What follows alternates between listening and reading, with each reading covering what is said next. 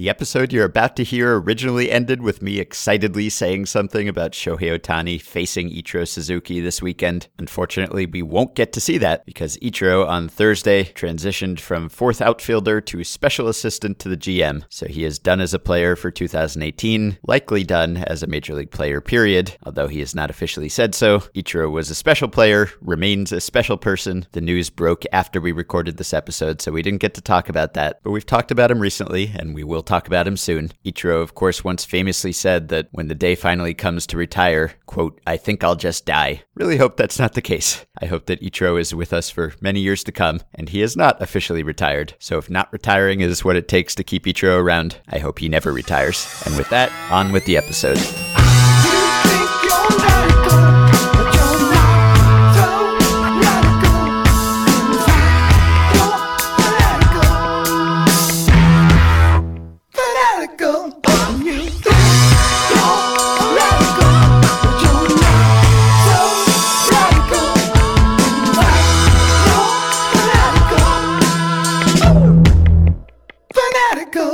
Hello and welcome to episode 1212 of Effectively Wild, a baseball podcast from Fangraphs presented by our Patreon supporters.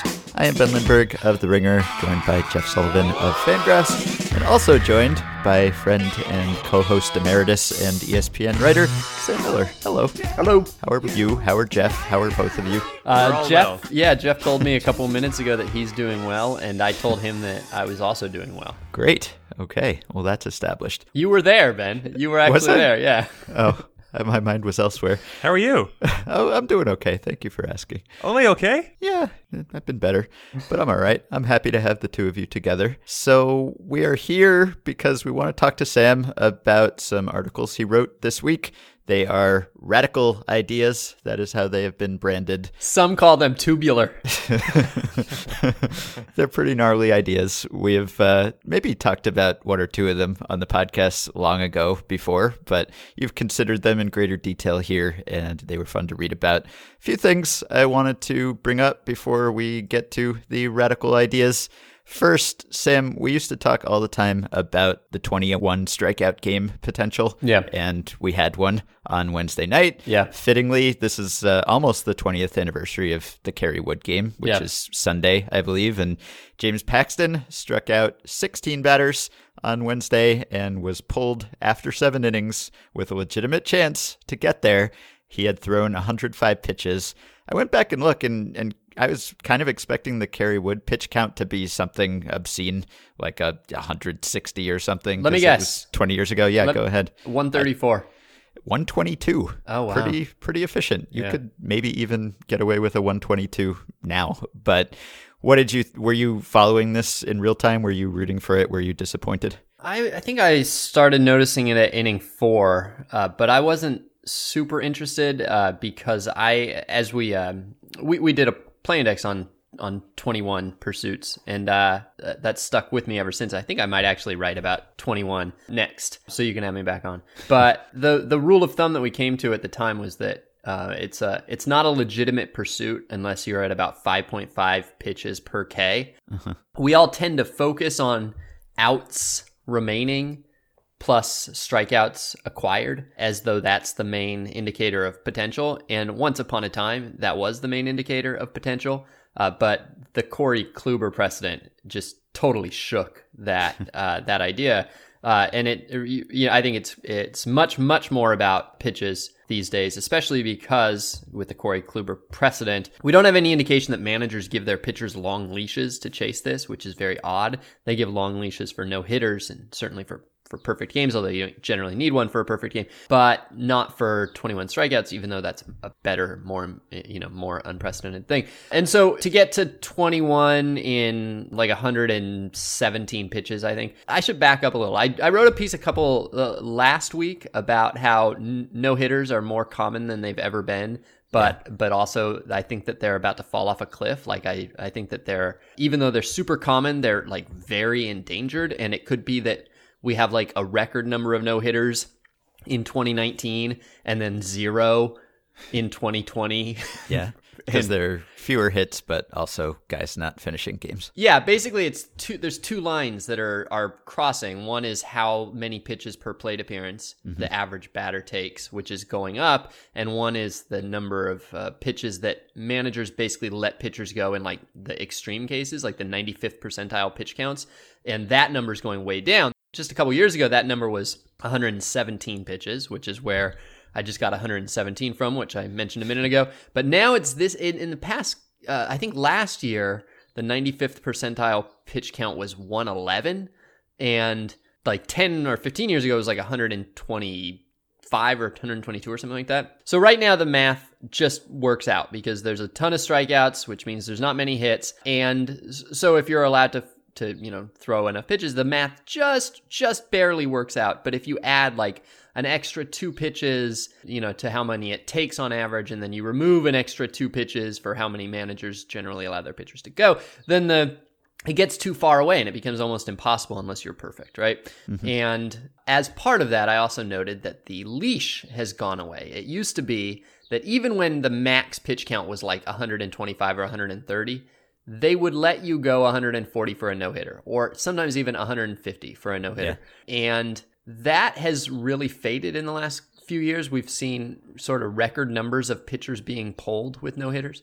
That's a long way of saying that a lot of this is manager allowance, and managers don't seem to have made any allowances for 21 strikeout chases.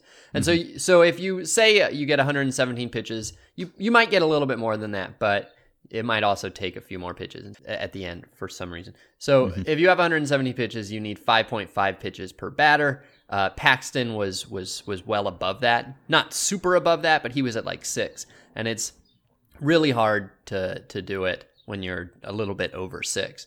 So that is all to say that I was keeping an eye on it, but never nervous. Well, that makes sense. I also wanted to bring up, because you wrote earlier this month or last month, I guess, about relievers and how you keep track of new ones, because there are just constantly new ones. And you could come up with whatever fact to present that information that you want. I think we're now at almost 40% of innings being pitched by relievers. This is relevant to what we were just saying about 21 strikeout games. That is a new record. It's always a new record. I think there have already been more relievers used this season than there were all season 30 years ago, certainly. So do you have any strategies for making sure that you have heard of the baseball players? Because there are so many more baseball players that it's hard to keep track of them. And you wrote something about like your 8 favorite relievers that people may not know. And this came to my mind a day or two ago when we got an email from a listener named Reginald, who pointed out that there were 2 relievers called up on May 1st, one by the Angels, one by the Dodgers. The Dodgers one is named Edward Paredes, and the Angels one is named Eduardo Paredes. So we're now at a place in baseball where the relievers are coming up with almost identical names, and it's just even more hopeless, especially for me as an East Coast person. West Coast bullpens have always been a blind spot for me. So now there are 2 Ed Paredeses in West Coast bullpens that I will never, ever be able to keep straight.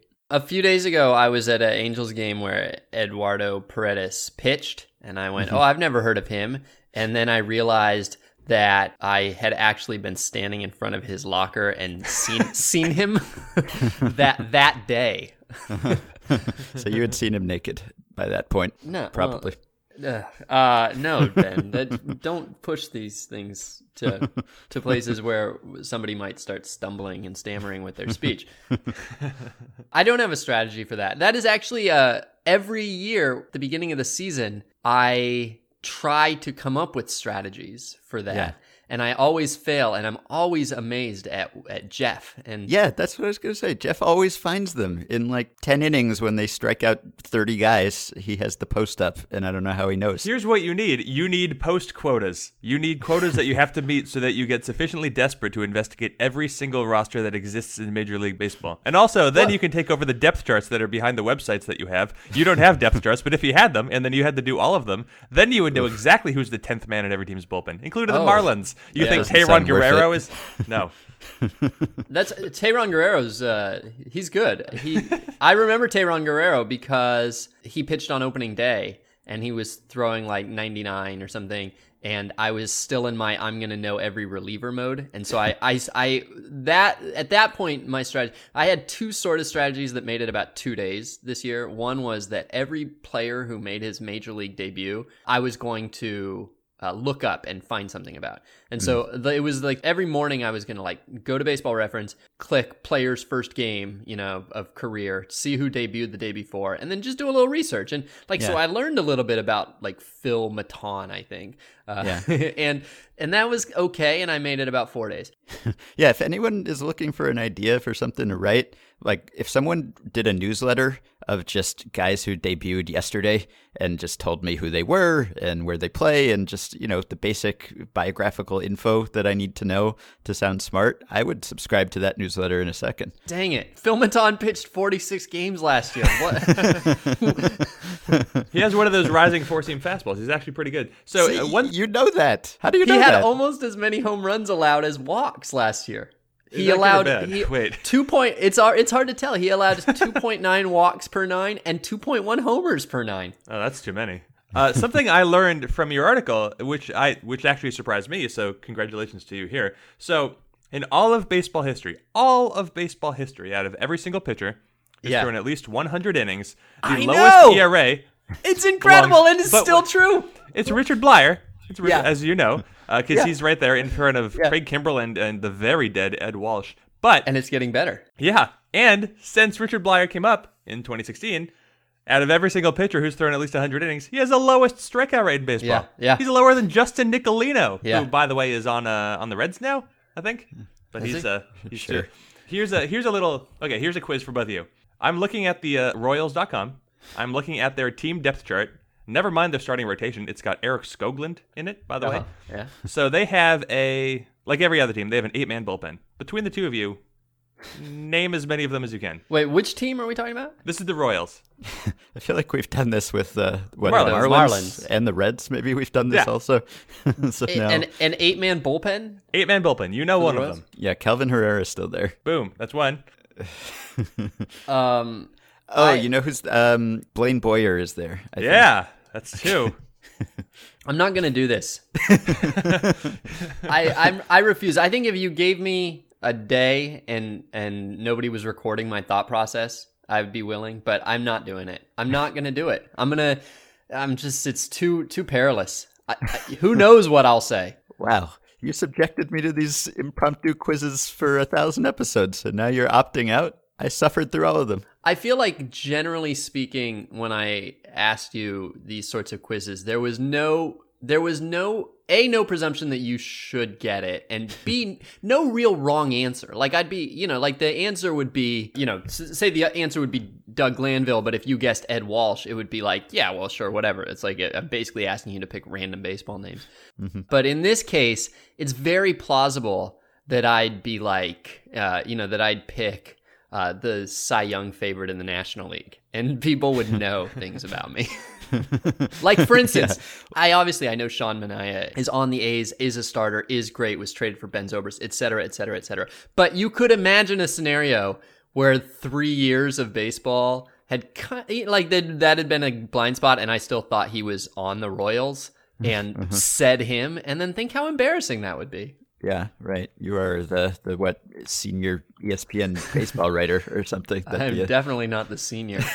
Lead national something. No, I work in the same company as Buster Olney, Ben. You have some sort of title. I know it. I don't know. Anyway, yeah, that'd be a bad look. But I know one more Royals reliever because I believe I drafted him in our free agent draft, our minor league free agent draft. Yeah. Scott Barlow. Just called up, I think. Yeah, or something so like that. That's why I know that, and that's all I know. One of them is named after a tree. That doesn't help. Birch? No? Birch Smith? All right, don't worry about it.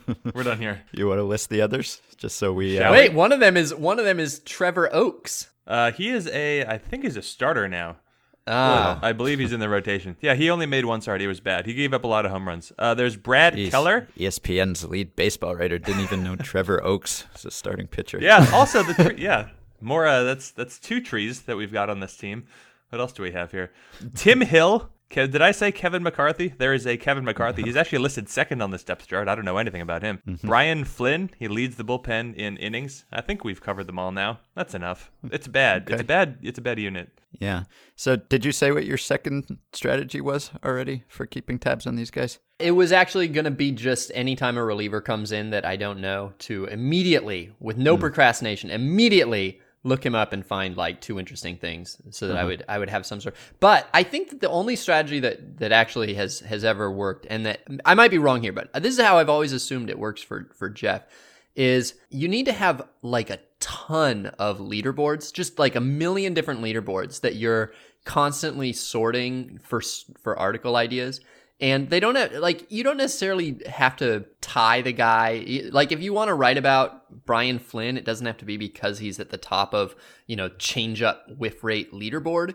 But if you see his name at the top of a changeup whiff leaderboard, the name sort of sears itself into you, and there is some sort of performative reason why it does. And so you'll have some knowledge about him as a pitcher beyond, he was called up to pitch for the Royals.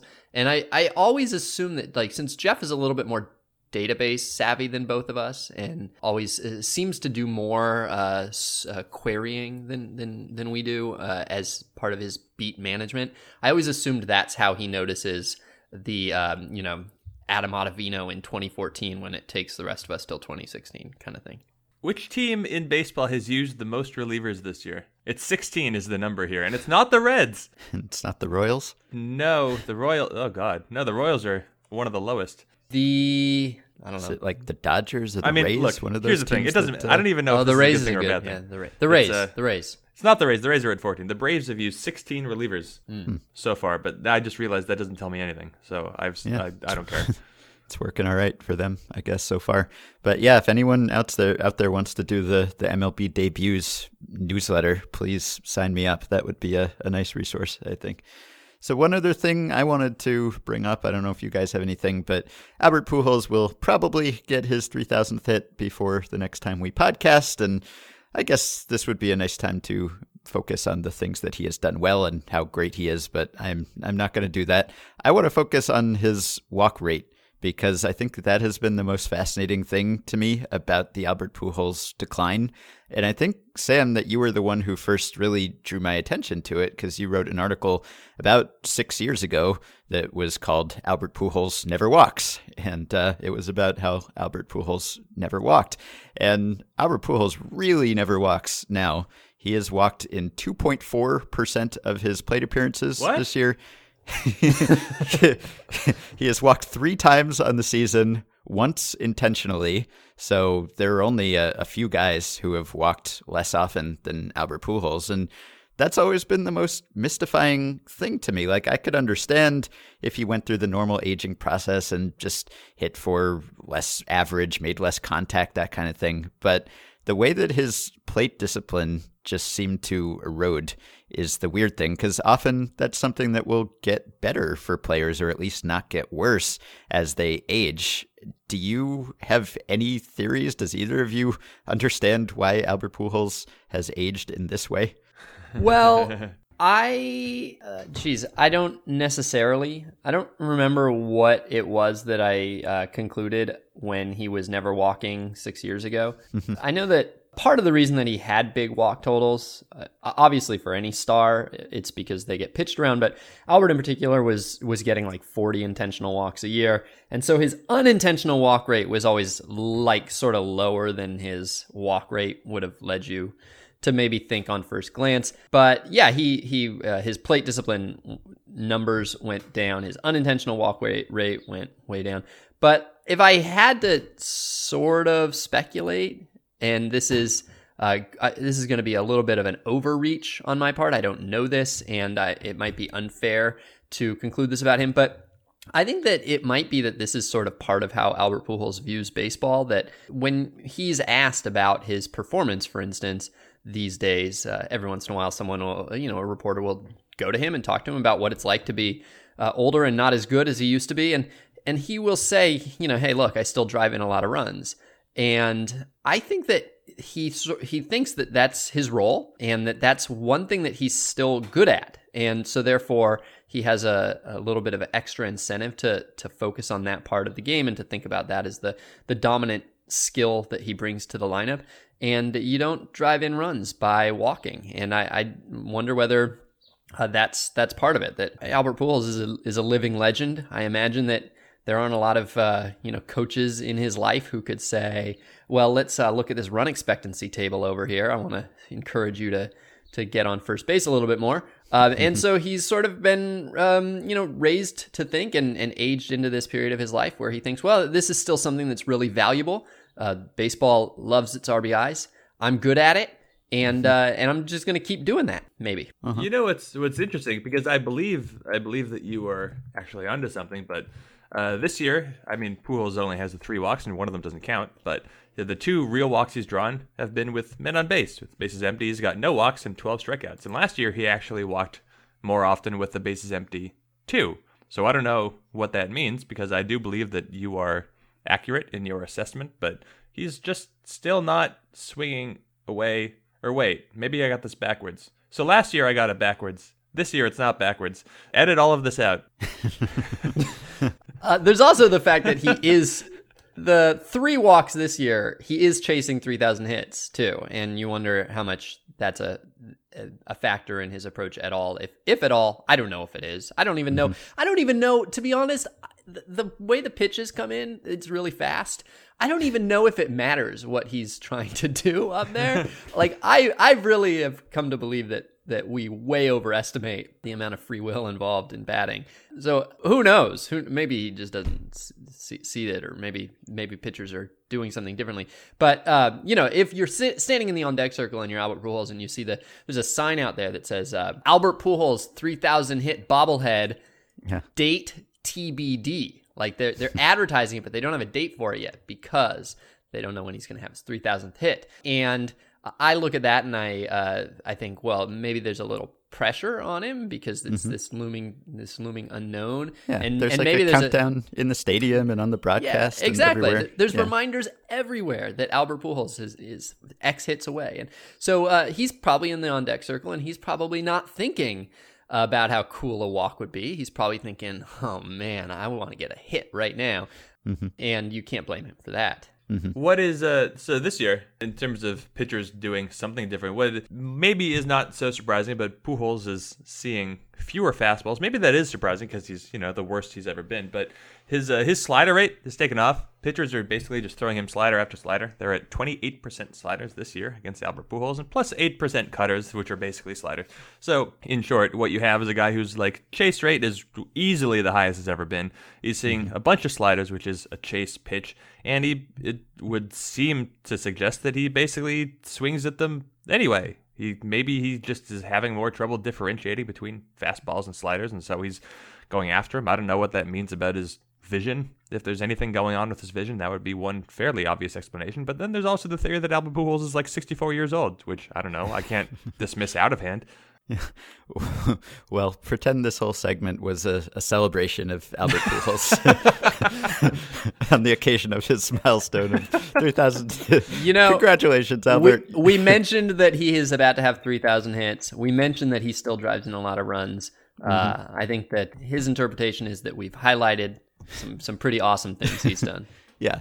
He's had quite a career. I think that is why we dwell so much on the fact that he is not currently performing so well, because he once performed better than anyone else. Do you know what's crazy? I remember when I was a kid, Ricky Watters, I think, was a NFL football player who, I'm going to mangle some of these details, but he had 1,000 yards rushing one year, and then he got his 1,000th yard. Everybody's like, yeah, 1,000 yards. And then he got dropped for a 4-yard loss, and he was back under 1,000. So I don't remember if the story was that that was his last rush of the year and he ended at 998, or if he then ran for 7 yards the next play and got back over 1,000, and it was just something that only I noticed or cared about. But the idea of being over a milestone and then having, especially a counting milestone, and then because of the existence of negative numbers, you can then go back under, has always been interesting. Anyway, Albert Pujols, this is not a number that he is probably aware of or concerned about, and it is probably a number that will even change over the next few years as things get incorporated into our baseball statistics. But at the end of 2016, he had 101.3, I think, WAR at Baseball Reference. And then he was sub-replacement last year, and he is at 0 this year. He is at 99.5 WAR. Will he get back? Yeah, we've talked about that. I think we talked about whether Adrian Beltre would pass him, and we talked about whether Pujols would end up like at 90 or something. I don't know how he could get back at this point, right? Because he's not gonna. I mean, he could. He could be a half-win player. Yeah. He could. Do you need me to list the players who were half-win players last year? Yeah. He could hit a couple homers and retire, and he'd be there, I guess. But I don't know. It seems unlikely. I guess I'm kind of dreading because once he gets past the 3,000 hit milestone, then I feel like it'll be like a career death watch kind of thing, just because he will have gotten the big numbers and the milestones, and then people will just focus on what he is not doing. But no, he's under contract long enough to get to 4,000. All right. Should we talk about some radical ideas? Either of you have any less radical ideas before that? Madison Bumgarner as a hitter was worth half a win last year. Oh, he was probably a better hitter than Albert Pujols. Brad Miller, 0.6 WAR. Remember Brad Miller last year? Barely. Yeah. He walked a bunch. We don't need to talk about it. He did, it's true. Here's what's annoying about, we all like to look at how pitchers are batting on a year-to-year basis because it's always funny to see them striking out more and more because they're hopeless. Like they shouldn't do anything. But Shohei Ohtani is going to spoil the numbers this year. Not that it shouldn't count, but I noticed that his numbers count toward, at least on Fangraphs, the pitching batting numbers. And that's going to warp things because he's going to be good and all the rest of them are going to be absolutely terrible and hopeless, except for Stephen Brault. So I just don't know.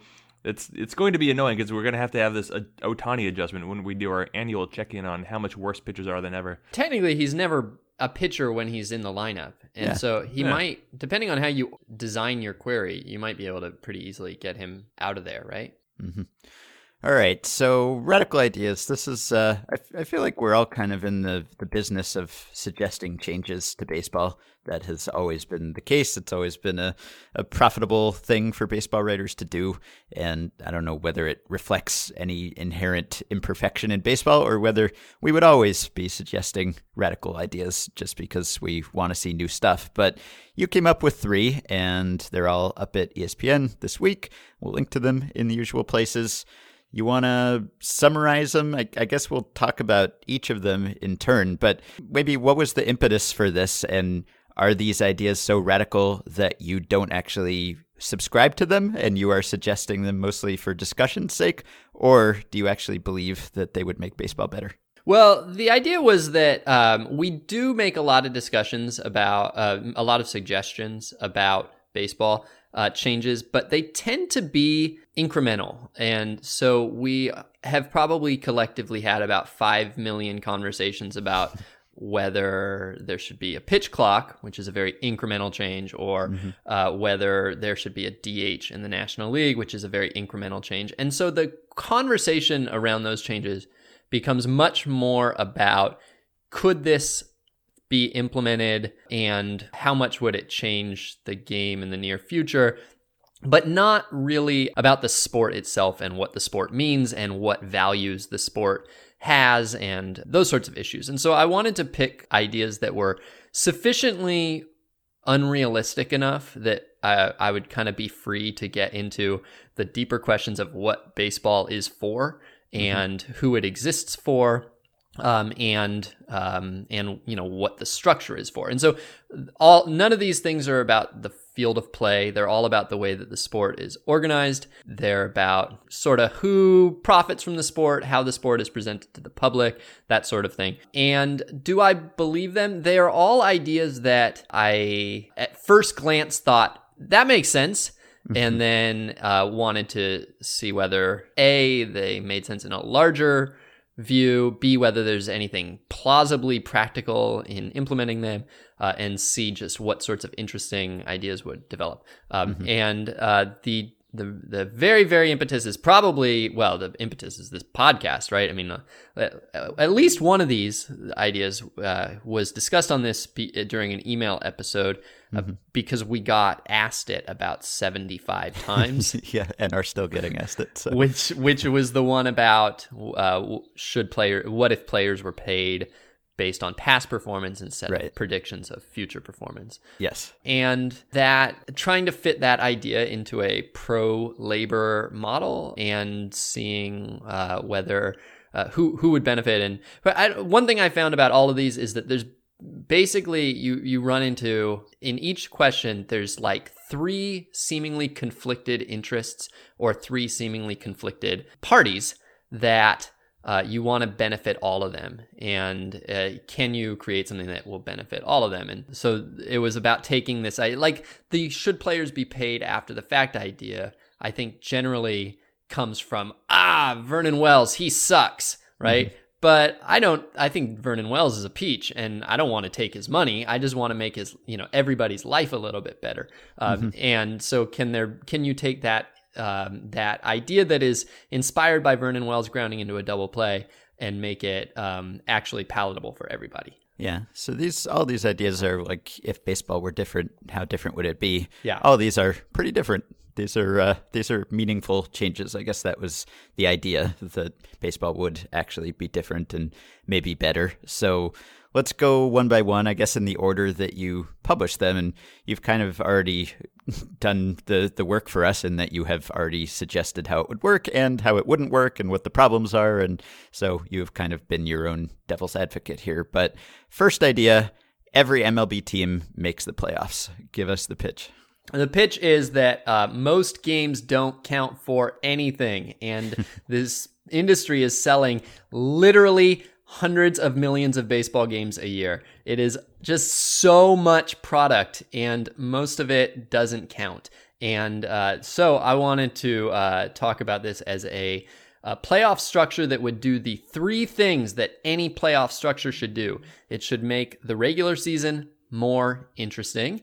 It should make the postseason more interesting. And a third, less important probably, but still I think important idea is it should help determine who the best team is, or it should reward the best team some way. Like you don't particularly want to have a sport where a 15 beats a 2 every year, right? Something would be slightly off about that. And so you want to have the parade going to the best team, right? Mm-hmm. And so this would do that. It would do all 3 of those things. As it is right now, a huge portion of games are played among teams that are literally playing for nothing because they are either out of it entirely or in some cases have already clinched.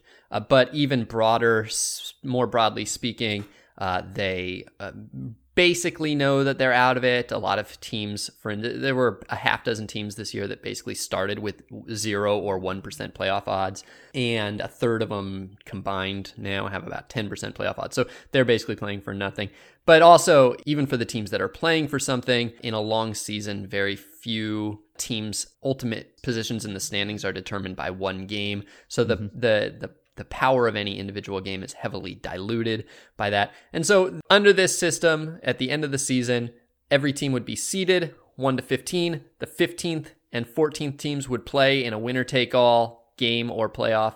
That winner would go on to play the 13th seed, and so on until you get all the way to the top. And the champion of each league would then go on to the World Series. And so this is good because even a 14th seed would have a reason to keep playing hard all the time because they don't want to be the 15th seed. That would cut their chances in half.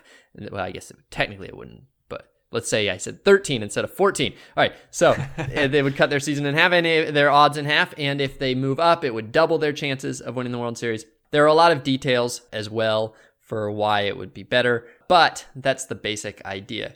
You are guaranteed entry and your odds go up dramatically depending on how highly you're seeded. So even if you are the Reds right now, you are in a dogfight with the Padres, I guess, to get slightly higher. And so you play hard all the time. You got to play hard all the time. Everybody's playing hard. Yeah. One of the things I like about this, even though it's not the central purpose, but for all the talk we've had about teams manipulating service time, this gives teams a reason to have their best roster on the field immediately and as much as possible. So even though maybe it would make only an incremental difference, like Ronald Acuna might have been more likely to be on the opening day roster because all of a sudden those little individual wins matter. No offense to Preston Tucker, but no one wants to watch him play very much instead of Acuna, so it kind of solves another problem at the same time. Yeah. Yeah, of all the ideas, I mean, I like all the ideas, but this one I think is maybe the most persuasive or the one that I would just most immediately sign up for if we could switch to this today.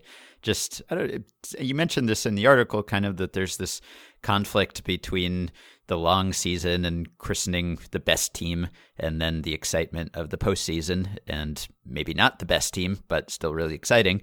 And this is a nice way to bridge that gap so that the best team wins usually, maybe even more usually than it does now.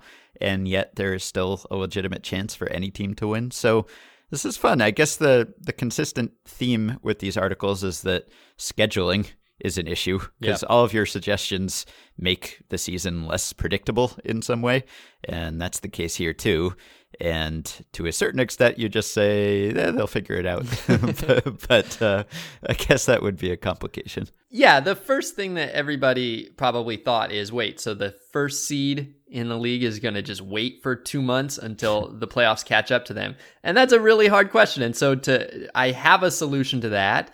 Which I go into in a little bit more detail, which basically involves the playoffs coincide with the end of the regular season. And so you can keep climbing as the bottom tier teams are playing the bottom end of the playoffs. And then there's, like I said, since you're always pushing to be reseeded, those games matter just as much. You still have a legit pennant race going on. And so then I managed to get it so that the number one seed only had to take like 8 or 9 days off. And but it's absurd. The scheduling is absurd. I created a Google Docs spreadsheet and it's ridiculous. The schedule is ridiculous. So I agree with that. It's hard. And of course, not only is the schedule ridiculous, I've got lots of double header playoff games, which I think is actually good because it should be hard to win the World Series if you're a 14 seed. You should have to play double headers. But also the great thing about double headers is if you put them at the end of the series, then it creates even more incentive to win the series quicker, and so then games matter even more. My whole goal is to make every game matter as much as possible.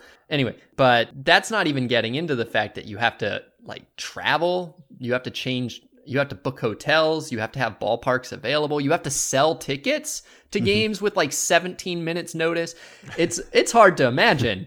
But again, I'm getting away from having to be realistic in order to talk about the central question of baseball or of playoffs, which is, does it fulfill these three purposes? And anytime we talk about things, those are probably the three purposes we should be talking about. Mm-hmm. I like it. All right, number 2. This is the paying players for their retrospective performance. So everyone, I'll let you explain the idea, which we've talked about long ago, but we continue to be asked about. So the implementation of it probably has lots of holes, but in order to make it fairly simple and reasonable, you have a minimum salary. Basically, half of all revenue goes to players. So you're guaranteed to have half of all revenue going to players. It is pooled in a central fund. Teams contribute to it based on market size, and then that is divided by all the WAR in baseball, or whatever stat you want to use. You can find something other than WAR if you want to determine how much a stat is worth. And then at the end of it, the players with the stats get paid from the central fund, so that the Rays, for instance, don't wake up one day and realize that they're in the World Series and they have to sell their ballpark to pay for it. Yeah, they might be okay with that. But so that's that. And then bigger market teams could pay more to players. They could try to attract stars by offering them more dollars per WAR, but that does not come from the central fund. They have to pay for that on their own. And that is all also contingent on how well you play, which basically means that everybody is playing on commission, which at first blush seems like a pro owner anti-player move, but every aspect of this plan was designed to get more money into players' hands if possible, and I think it does that, and also to make players more happy, which I think the current system has some flaws.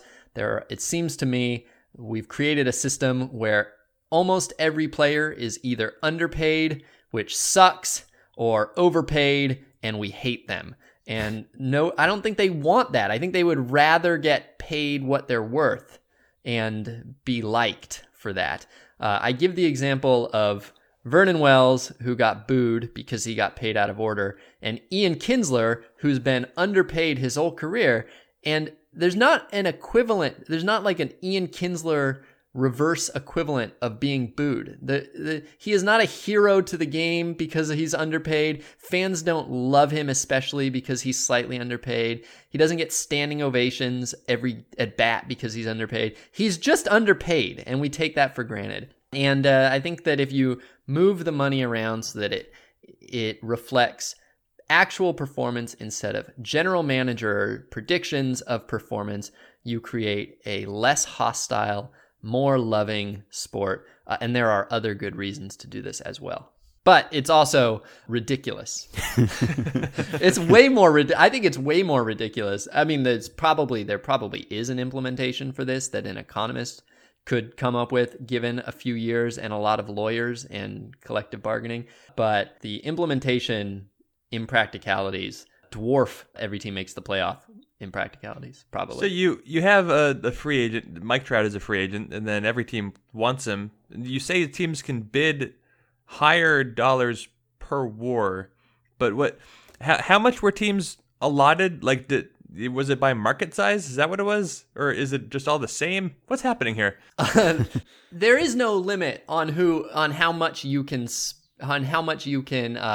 Everybody can attract however many players they want. Right? So every team could go get Mike Trout and Bryce Harper if they could convince Mike Trout and Bryce Harper to play for them. However, the hope is that teams would be able to attract, since teams are generally speaking paying players comparable amounts based on how well they played, hopefully, theoretically. And since, like, for instance, the Yankees have already spent $200 million to the central fund. And so it's not like they have a ton of money just kicking around. We've already made them pay a Yankee-sized budget, right?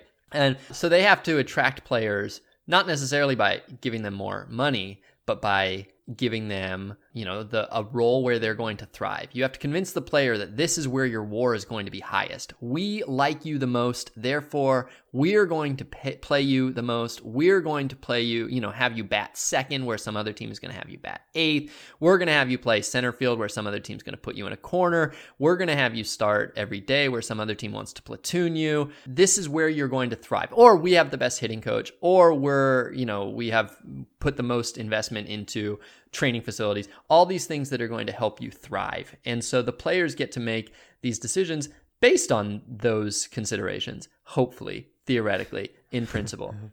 And then 2 years later, if a player is no longer very good, then the team can say, well, we're not blocked by your salary because now you suck. So we're going to go get another free agent who's going to take your job, and he's going to play here. And because you don't make anything, we can just cut you, and now you're off the roster. Oh, this is This is more difficult than I thought at first blush. Yeah. You are off the roster. That is true. But then you get, then you're a free agent. You get to go find the team that, again, is going to value you the most in that moment and is going to be the place that you are going to flourish. And B, it is kind of, lousy to say, but this would presumably make it so that the 750 best players in the world are playing instead of 750 of the 1,200 best based on salary considerations and who's under contract and who's actually cheaper and all these sorts of issues that make it so that it is not a perfectly efficient distribution of talent to roster spots that we might aspire to. Yeah. Do you think this would increase the net happiness in the world? It's kind of hard to tell because, there are many ways in which it would. As you said, you don't have to be mad at Albert Pujols because he's making so much money. You can just appreciate him for what he is or just not be mad at him, and that's nice. On the other hand, he might not have a job or, other people who are not like Albert Pujols and have not made hundreds of millions of dollars won't have that security. You built in like a base salary. So it's not like people will end up making nothing or, sub-replacement level players will end up paying their teams back or something for how bad they were. But I think maybe there's just less long-term security, certainly, and it's hard to say how much players value that or how much they need to value that, given that most of them are well enough off that they're not living paycheck to paycheck. Yeah, I kind of came to believe in working this out that there'd be a lot more guys making at least $5 million in their career. There'd be a lot more guys making at least $50 million in their career. There'd be a lot fewer guys making $250 million in their career. Mm-hmm. Like, in other words, I think the system as it is right now benefits individual players more than it benefits the collective body. And I think that this would have some really direct consequences for some individual players, but raise the overall compensation across the body, and it would more efficiently, more directly compensate the right players. And so I don't know if that makes me heartless. I mean, I'm dealing with abstract future players anyway, and so thankfully I don't have to necessarily think about these things. But the idea is to pay better players more. To just like that seems like the goal, right? The goal is that we've got a bunch of money. It's the players, not the owners' money, in my opinion, or at least a lot of it is, and more of it should be. And this is a way of making sure that that's what the money does, that is what its purpose is to pay the good players. And I think this does it. I also think that I hypothesize that it would lead to more spending by owners because they wouldn't have to deal with the risk involved. I think there are probably owners that if you told them, I guarantee that this guy is going to do X, Y, Z, and I'm going to pay him for it, they'd say, great. But instead, you're going to him and saying, well, I want to sign this guy, but you can't predict baseball. And you can't predict baseball is, economically a big, annoying risk that you're asking people to spend money despite. And it seems like behavioral research shows that people are very risk averse, probably are spending less than they would if all of this stuff was tied directly to performance, maybe. But also, you take all the money that's currently being spent on insurance policies by teams. That is money that they have demonstrated they are willing to spend on players, but not to players. We're going to take that money and get it to players because now there's no need for them to carry insurance policies. Yeah. I don't know, man. The thing you mentioned in the article is like, what war do you use and what happens when the war changes? I can't even imagine. Like, first of all, I mean, all of us have been kind of behind the scenes with war systems and seen that occasionally there's a bug or there's a tweak or, it just evolves every year.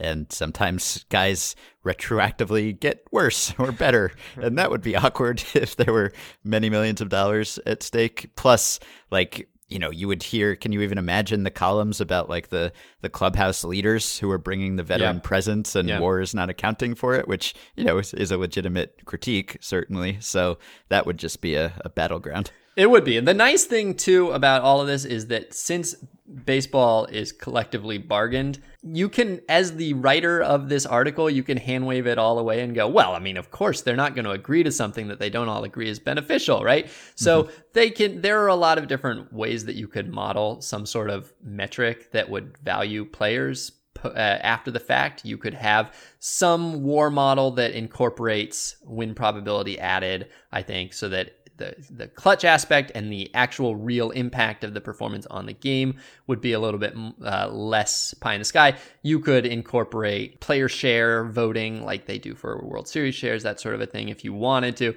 they could bargain this stuff. They could figure it out. But I will readily admit that this was the hardest one to struggle with in terms of both implementation and reckoning with the human consequences. And I did not come away thinking it was in any way realistic. And I enjoyed thinking about the principles. I think there are good principles here that might have application in some other baseball discussions. But if I were to say, should players be paid on commission and answer that question, I would say, no. Well, I'm glad you wrote about it just so I have something to link to the next time we get an email from a listener, which will probably be tomorrow, asking about this. So the last one is about bidding for home field advantage. This is, I don't know, you seem to think that maybe we had talked about it once. I have no recollection of talking about it, but this is one that is not discussed as often. Yeah, and it's also not quite as radical. So the idea is basically that a home game on your schedule is a resource, and different teams would value that resource differently in different circumstances. And if one team values it more, then it might make sense to allow them to basically trade or sell that resource. So, for example, the Rays are playing the Blue Jays. The Rays know that they can draw 12,000 fans and make $300,000 in ticket revenue. The Blue Jays know they can draw 38,000 fans and make $1.1 million in ticket revenue.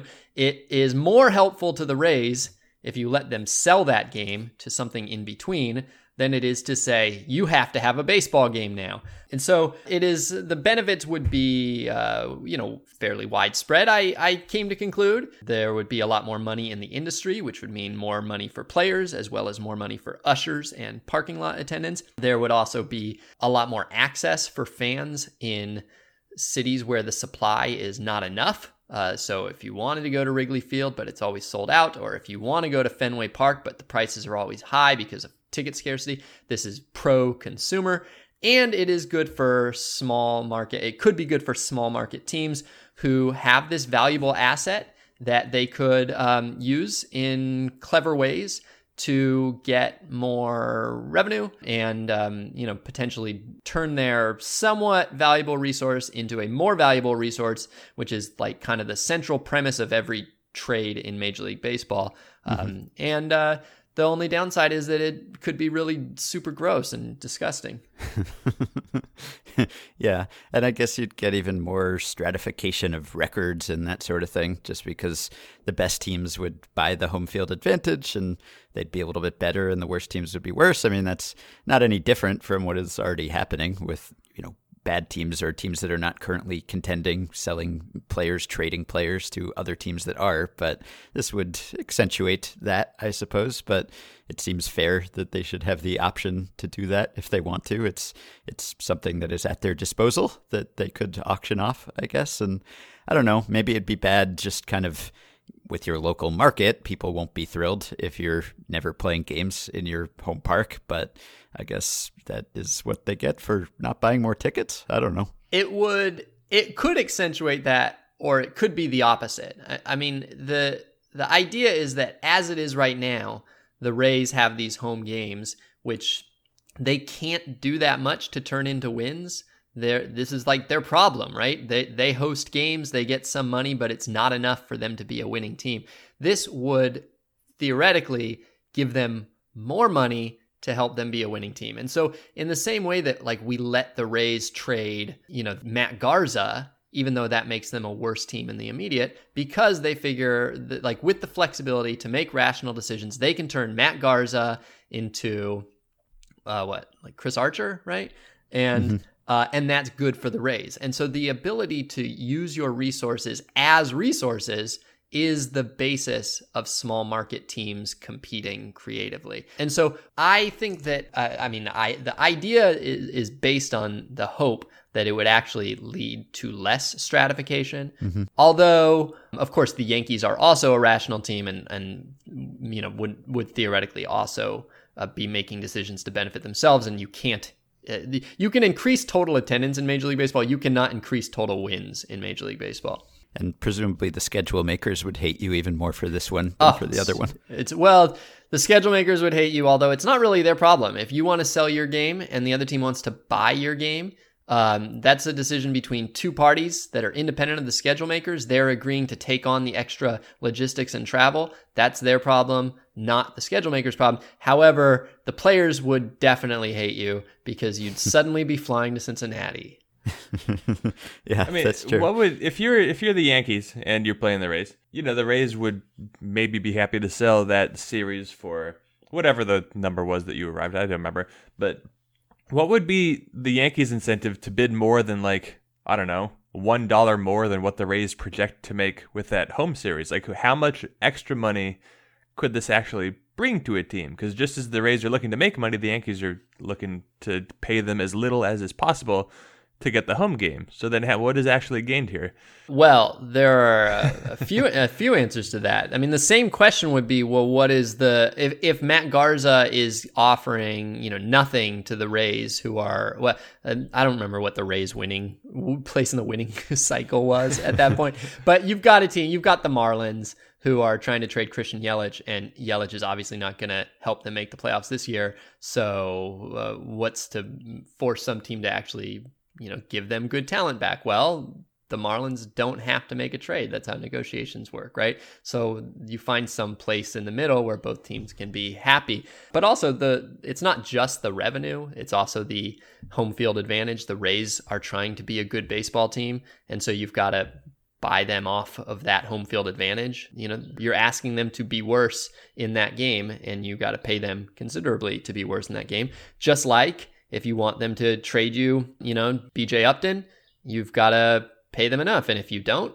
guess what? They keep BJ Upton until he hits free agency, and then they lose him. So if you could snap your fingers and make one of these ideas reality today, would it be the first one? The first one is, I think, the best of them in terms of it would change the game the most in I think almost entirely positive ways other than the logistics, and that it would solve a lot of the problems that have developed over the last 50 or 60 years. However, I think that the third one is actually pretty obvious and not that hard to implement. And so if I were the commissioner, I probably would start with that one. The second one's nuts. All right. Well, should we end there? Anyone else have any closing thoughts? Yeah. I'm okay. Yeah. Okay. Well, those were some really radical ideas, Sam. Yeah. Did you have more? You were going to do Monday, Wednesday, Friday, but how many did you come up with before you chose to run with these three? Hang on, let me check. I don't know if I still have I don't know. I had 8, but the others are worse. And any of them worth mentioning? Slightly less radical ideas? I'm looking at them, and they're not developed enough to be worth sharing. No. I can see why they turned down kill the bankers, because it's a good idea, but why? What would that have to do with baseball? I had one that I never. Okay, so this is the only one that I'll just mention, and I don't even know.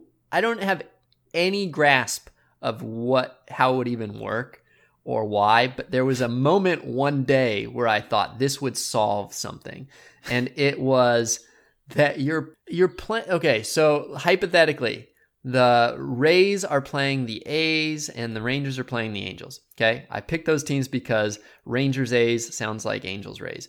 All right, so the Angels are playing the Rays. Well, anyway, Team A is playing Team B, Team C is playing Team D on the field. But Team A is playing Team D for the purposes of the score. And Team B is playing Team C for the purposes of the score. So that the game on the field is no longer a zero-sum matchup between two teams, but in fact puts you up against other teams in other games. And so you wouldn't know if you won the game that you played. That's until you knew the other game's result. And right, I know I didn't write about this.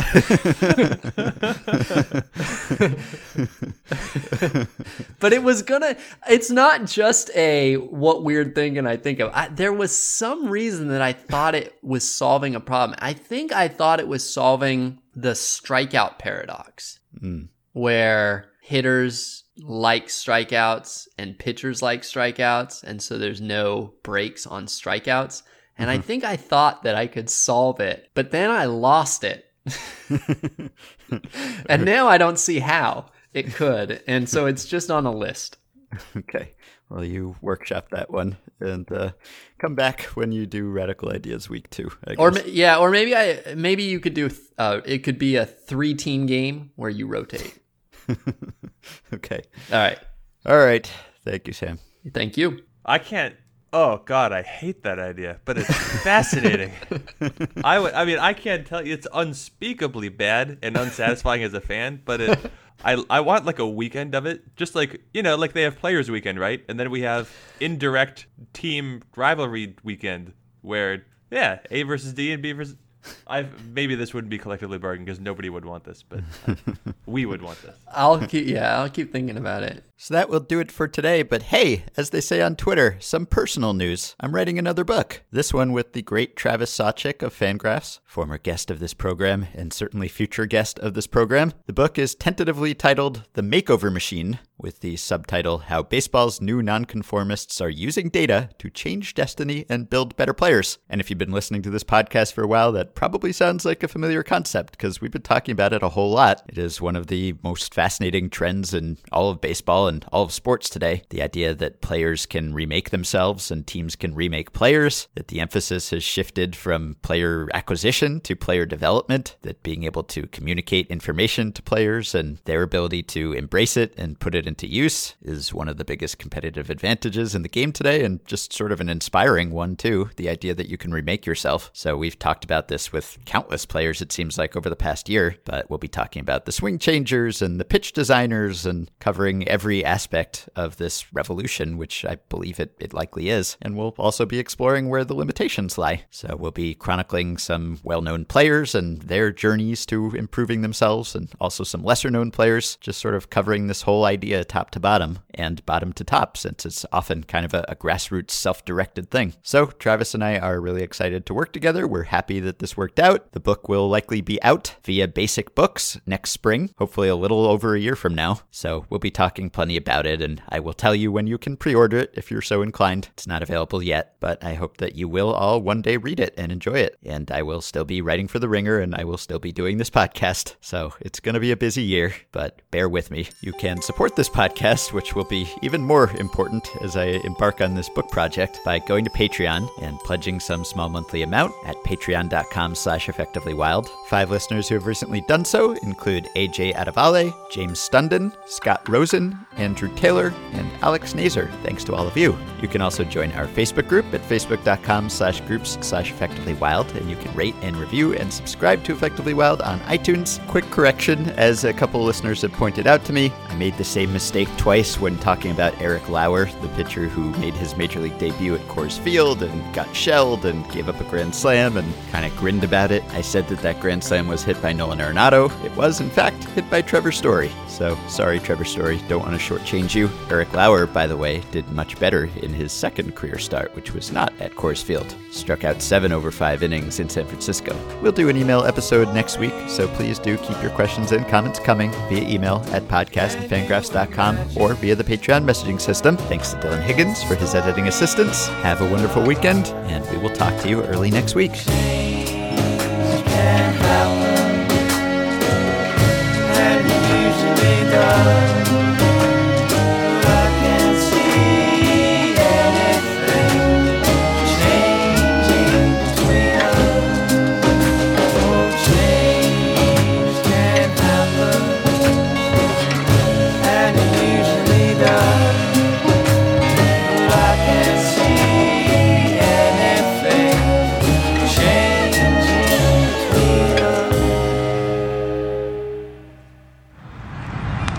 Heard a conversation on a baseball podcast, Effectively Wild, earlier today about batters not getting out of the way of balls coming inside, because in the rule book it does say that if you don't make an affirmative act, the umpire can decide not to give you the base. That's true, yeah. You don't see it all that often. In the dirt, 3 balls and a strike, so Abreu the walk, and now 3-1 on Nicky.